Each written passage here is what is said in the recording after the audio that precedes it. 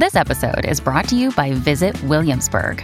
In Williamsburg, Virginia, there's never too much of a good thing. Whether you're a foodie, a golfer, a history buff, a shopaholic, an outdoor enthusiast, or a thrill seeker, you'll find what you came for here and more. So ask yourself, what is it you want? Discover Williamsburg and plan your trip at visitwilliamsburg.com. When you need mealtime inspiration, it's worth shopping Kroger, where you'll find over 30,000 mouth-watering choices that excite your inner foodie. And no matter what tasty choice you make, you'll enjoy our everyday low prices, plus extra ways to save, like digital coupons worth over $600 each week. You can also save up to $1 off per gallon at the pump with fuel points. More savings and more inspiring flavors make shopping Kroger worth it every time. Kroger, fresh for everyone. Fuel restrictions apply. Welcome to the Jolly Podcast. I'm your host, Melissa Barrett. This podcast is for those who are interested in the conversation around diversity, inclusion, and equity. Each week, I'll be interviewing a guest who has something special to share or is actively part of building solutions in this space. Let's get started.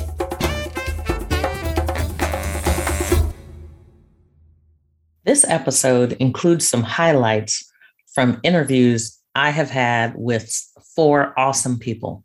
So I'm just going to give you little snippets. If you haven't listened to the entire episode, I would encourage you to do so. But these are some phenomenal folks. And I just wanted to re-emphasize some of the things that they were saying. Monique Nelson, Chair and Chief Executive Officer at UWG.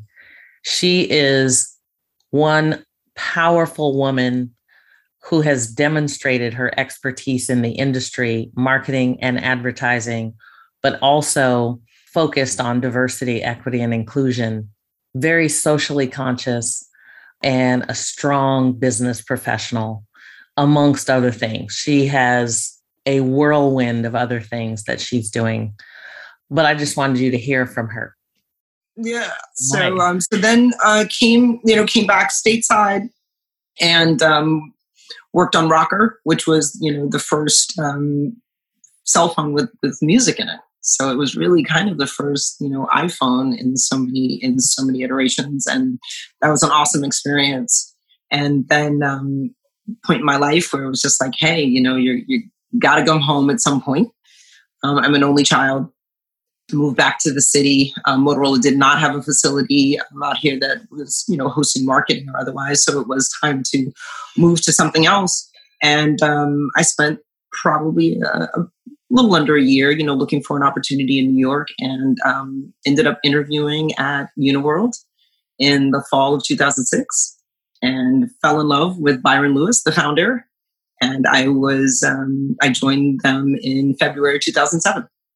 And I worked at Uniworld and in different departments, joined as kind of integrated marketing and brand entertainment, as well as being an account director, and just did a bunch of things within the agency, but most importantly, wanting to make sure that they were digital first.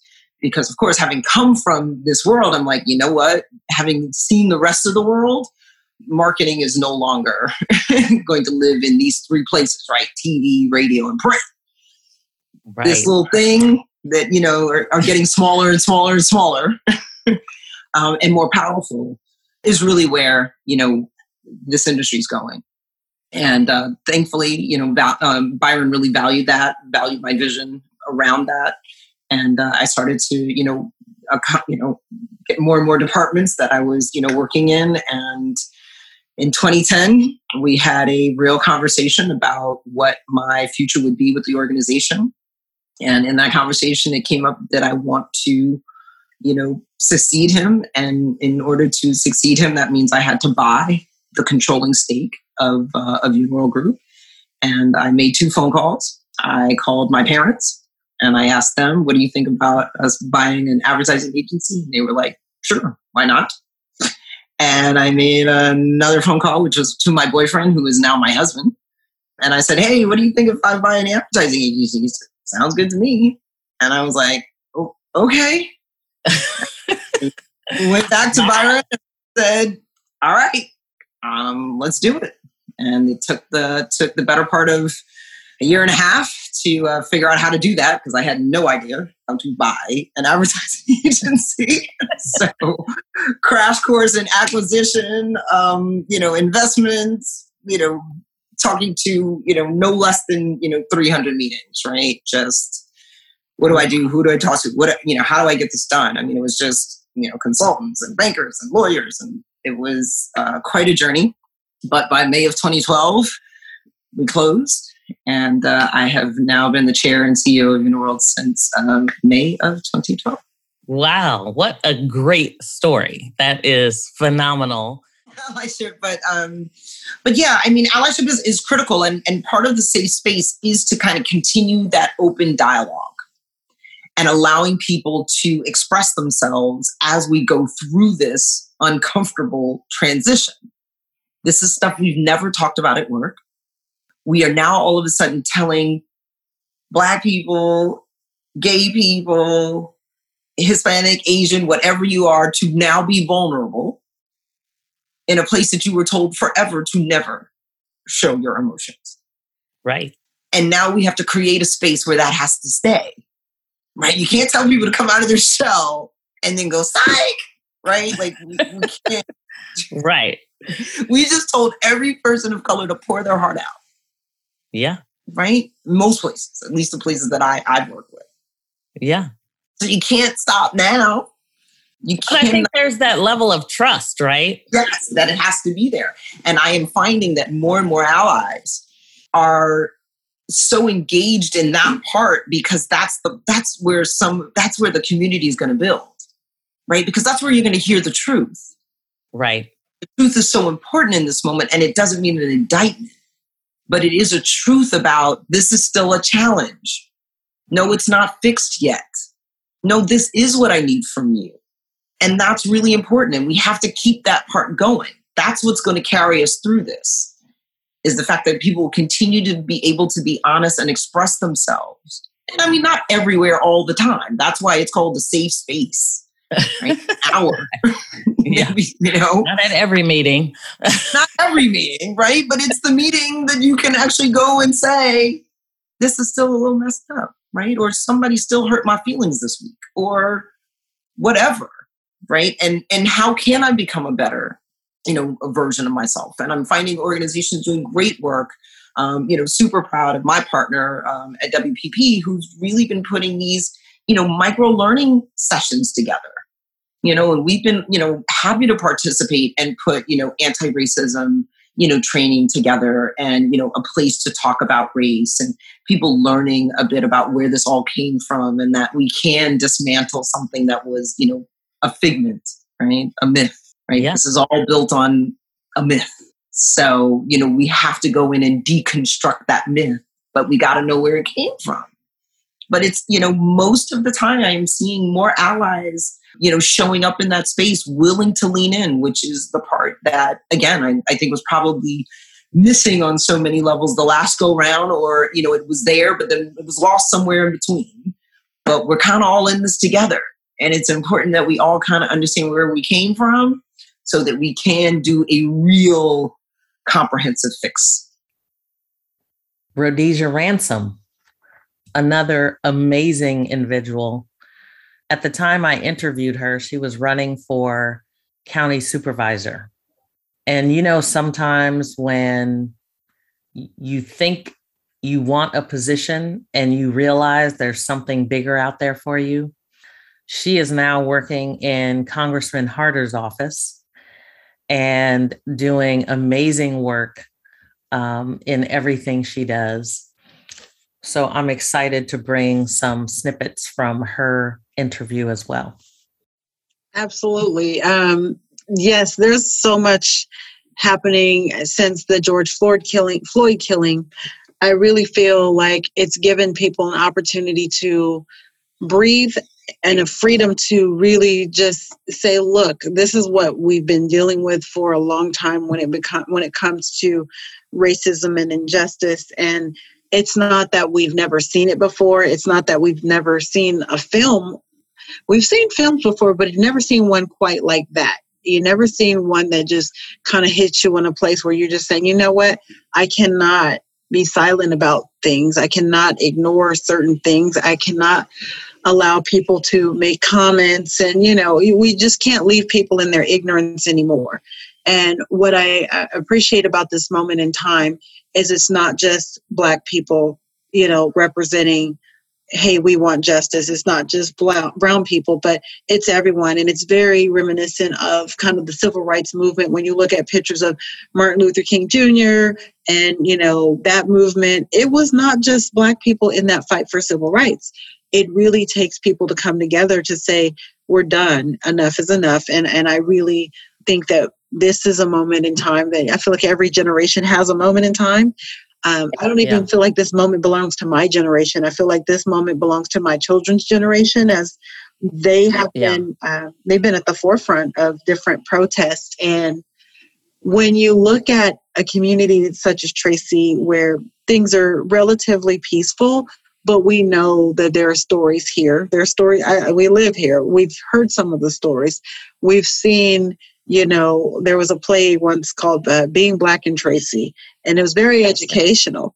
And we know that there was the National Socialist White People's Party that was here in Tracy at one point. And we know that people have had some experiences. And so this moment in time, once this happened and 600 people show up at a protest, there were at least 5 protests that I know of that I participated in to go and just, my kids went, and just to see people talk about their different experiences, and it's not okay. So we need to, one, give them an opportunity and a platform to express what they've been through, but then as people of governance who are charged with, setting the rules, making the policy, and honestly, quality of life. This is a big quality of life thing when you have young people saying, this happened to me in school in the city that you are a leader in, or, right.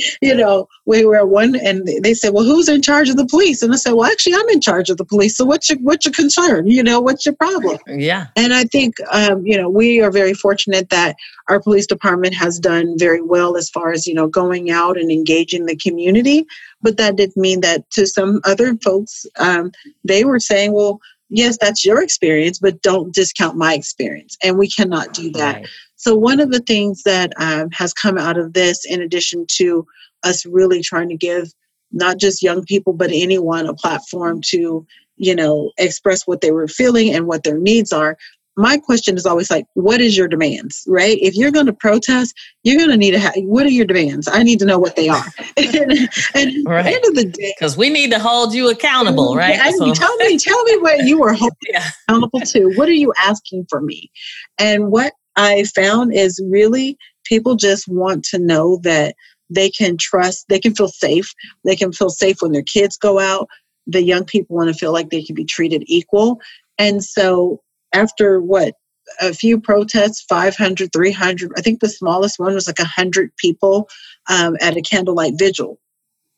And really what we had to do is go back, and myself and other council members, myself and one council member, Ariola, and I, we wrote a policy proposal that was just recently adopted called the Equity and Empowerment Initiative. And the purpose of that was to do an assessment of our community. One, we need to acknowledge that everyone's experience in our community is not the same. Acknowledge some past things that have happened, and then make a commitment, a value statement that says, we value equity and diversity here in our community. Our staff did an awesome job. We said, you need to come back with a value statement, a resolution. We gave them the key points.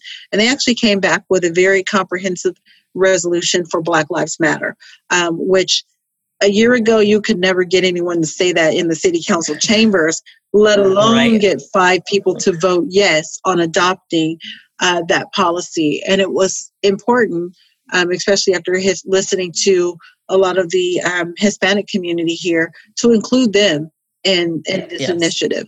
So we put that in there. And then myself and Councilman Ariola, we wrote the Empowerment Initiative to look at our budget and how we're spending money and how we can actually make sure that, when our police are out there doing work, they've already told us hey, it's not my job to solve homelessness. I am not a social worker. Don't make me go and arrest homeless people and violate their rights, right?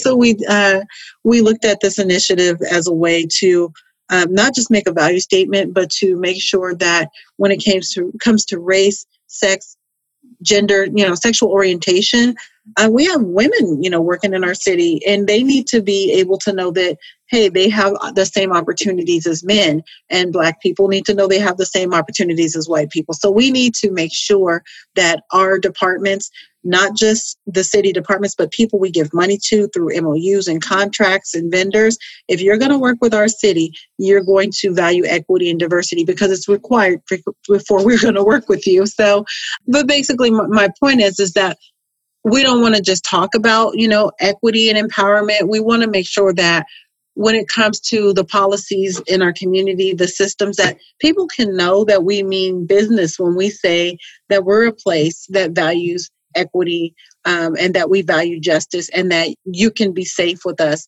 Our police department, they actually agreed. Even before we even had the conversation, our police chief was on top of it. He'd already made some moves to take out, one of the chokeholds. I can't pronounce that chokehold, but he'd already making a move to take it out. We talked about, they're going to increase their training to make sure that there is a professional courage. There's already a duty to intercede for our police department, but we want to give them the support in the proper training in knowing that this is how you intervene with your coworker, and they should feel safe doing that with one another. So there's training that they're going to go through. There's actually a history of policing that, new recruits are going to learn about, like the history of policing and where it started and where it should go, at least in our city. So that's that's a lot of work. That's great. That is a lot of work fabulous. In a short amount of time. and I'll be honest with you, I'm probably making it sound really easy, but believe it or not, there are people who are opposed and they just don't see that you can value justice, you can be anti-racist, and you can still support and work with your police department. For some reason, and I think it's very divisive, people wanted to pretend or they articulate that the two are, don't go together. They're not mutually exclusive concepts. So Right, exactly. Dee Miller, talk about an expert in product inclusion.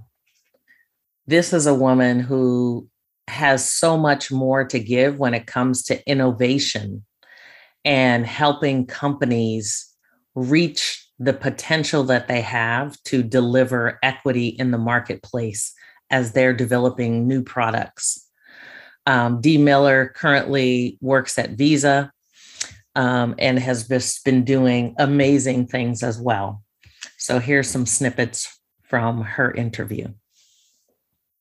I think users should be giving feedback on a continuous basis and asking for the ability to have that a mechanism to provide feedback. I think that's where it becomes for consumers like to talk, right? They like to give feedback. They like to give reviews. Well, usually it's like you either like it or you hate it, right? If you're like in the middle, you're probably not gonna give a review. That's fair. You won't intentionally give a review. However, if companies and people and consumers together, like if a consumer says, I want a forum to talk in, I think that is what needs to happen, right? You need to be looking at, I think one of the examples I like so far is I'm on the app Clubhouse, right? And it's the app that's what I call a audio podcast, pretty much. That's what I mean. Everybody can participate. That's the thing. So, and what I like about it, I think I don't know if it's every Friday, but the founders have a town hall where all the users have the opportunity to give feedback on what features they like, what they didn't like, ask questions, why this worked this way, why did you do? And I'm just marveled at it. I'm like, oh my goodness. And they addressed it at that time. And I'm like, if everyone could do that. But what was interesting, when I'm bringing that up is that the users were in there to do that. So it was like, provide me a forum and I'll come. And I don't know if it's because people can't really see them other than their face, and then you just hear their voice. And so they're great with that. That could be it. But they were able to get that. And I think so from a user, you should be thinking about, does this work for me? Does this work for my kid? Does this work for my friend?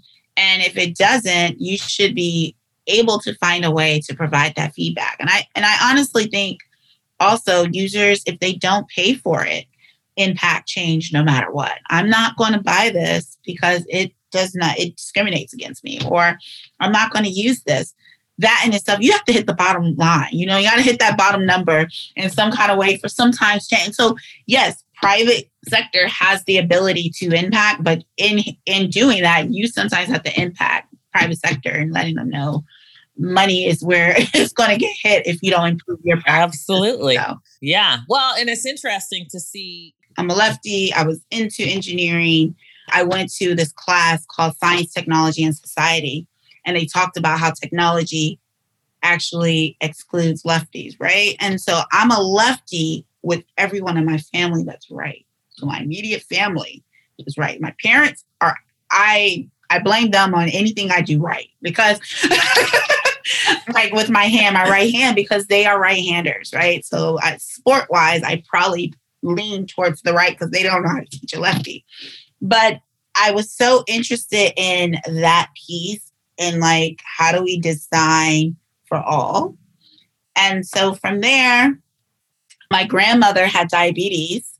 So finished school, went to work for the National Academies of Engineering, did some work there. And then I decided I wanted to go back and then went to National Science Foundation, met a professor there.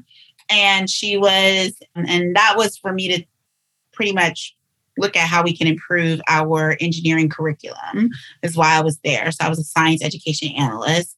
And I met someone there, Dr. Wofford, and she was at Virginia Tech, and she overheard me saying, I want to go back to school.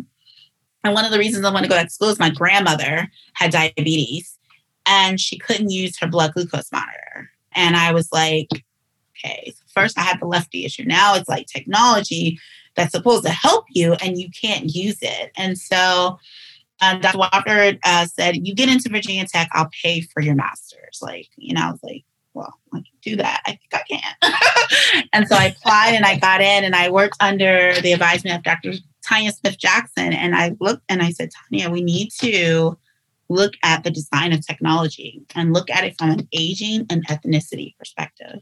And I ran a study where I had people who had diabetes come in and have them show me how they were using it, did a product interactive focus group, try to understand how they were using, what were their issues, what they thought certain letters were. I mean, in the Black community, they don't say diabetes as much. They say, I have sugar. As you get older, they be like, I have sugar. And I'm like, these are the words and terminologies that differ by, race. And we found that there was differences. And so from there, I said, okay, I want to take this to another level. And I want to really focus on, so I decided to stay in health systems engineering. I got my master's in health systems engineering. And I was there and I decided, okay, I want to stay for a PhD, but now what I want to do is talk about aging in place. So I've always been about inclusiveness, right? And I'm like, now we're moving to aging in place. What does that look like? How does the technology need to work?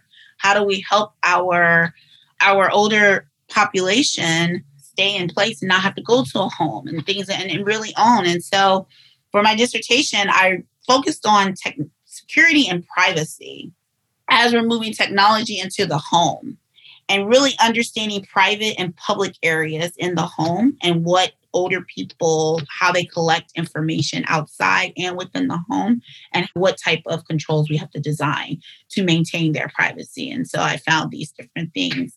But the entire time when I look back, I was like, I've always been on this track about inclusiveness. I've also included Caltha Seymour. At the time of the interview, she was the National Channel Manager in the Industrial Control Division. And since then, she has become the Chief Diversity Officer. So we're going to get her back and have her come and talk about some of the things she's doing. However, I thought you might enjoy some snippets from her as well. Yeah, another great question.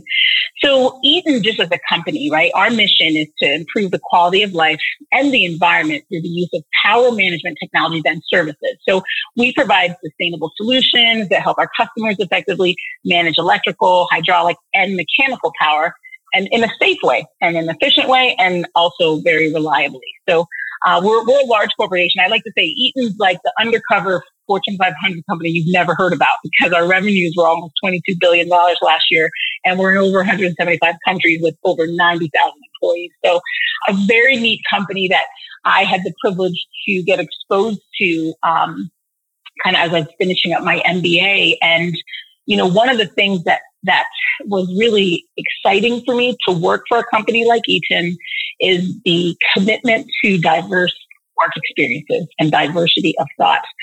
I was brought into the company through their global leadership development program for MBA graduates. I was one of 6 from the class of 2018 coming in 16. And it provided an opportunity to work in 2 different divisions of the company for 1 year, right? And so when you're coming somewhere for 1 year, you're an individual contributor, you're leading without influence, you got to get work done.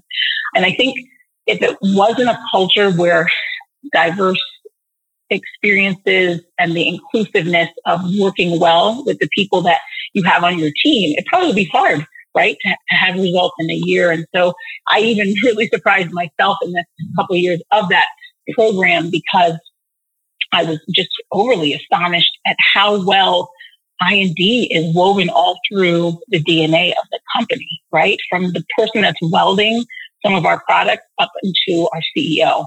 You know, there's a strong commitment, and that commitment really is around the aspirational goal that Eaton has to be a model of inclusion and diversity in our industry. And, you know, as we aspire to do that, you know, it's from the way we welcome people to the table. You know, we include people by listening to what they have to offer.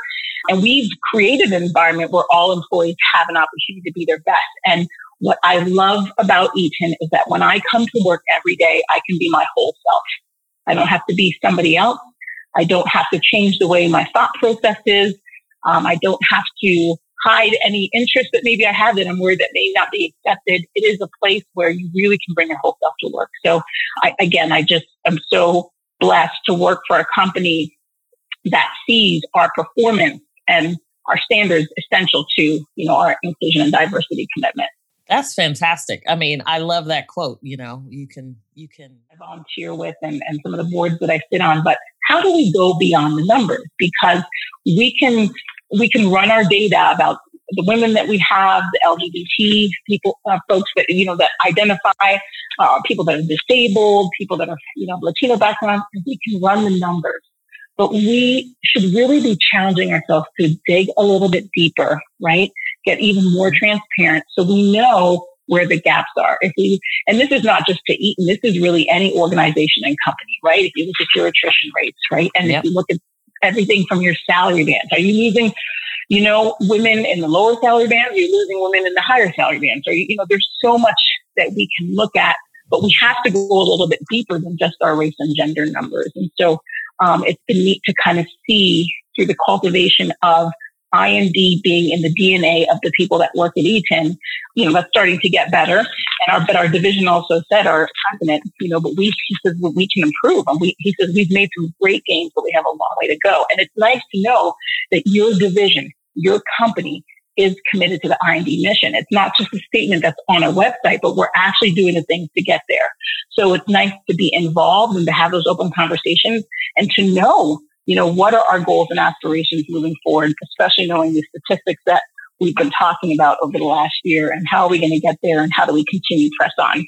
Yeah, absolutely. So, I mean, just some great things going on at Eaton, which is fantastic because, you know, if you haven't been exposed, right, to the different, you know, cultures and the different thought processes. And I think that's what's kind of neat about growing up internationally, because you do have a little bit different perspective, and that's what's cultivated, right, and encouraged, and you're around that. And when you're not around that environment, you know what? You can put yourself in that environment. It's all about learning.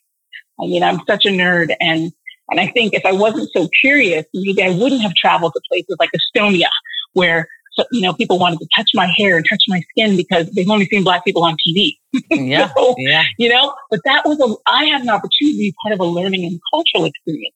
It wasn't offensive to me at all because I'm in an environment where the people I was with had never seen a live Black person, and that's okay.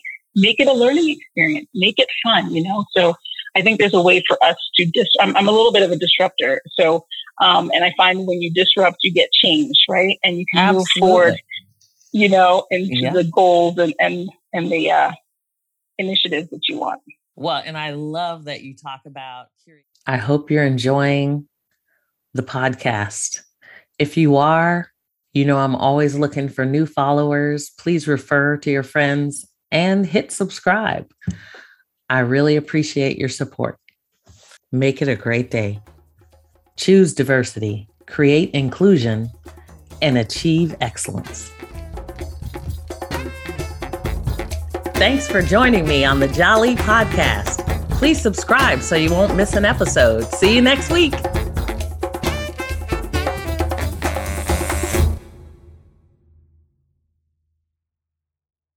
This podcast is a part of the C-Suite Radio Network. For more top business podcasts, visit c-suiteradio.com.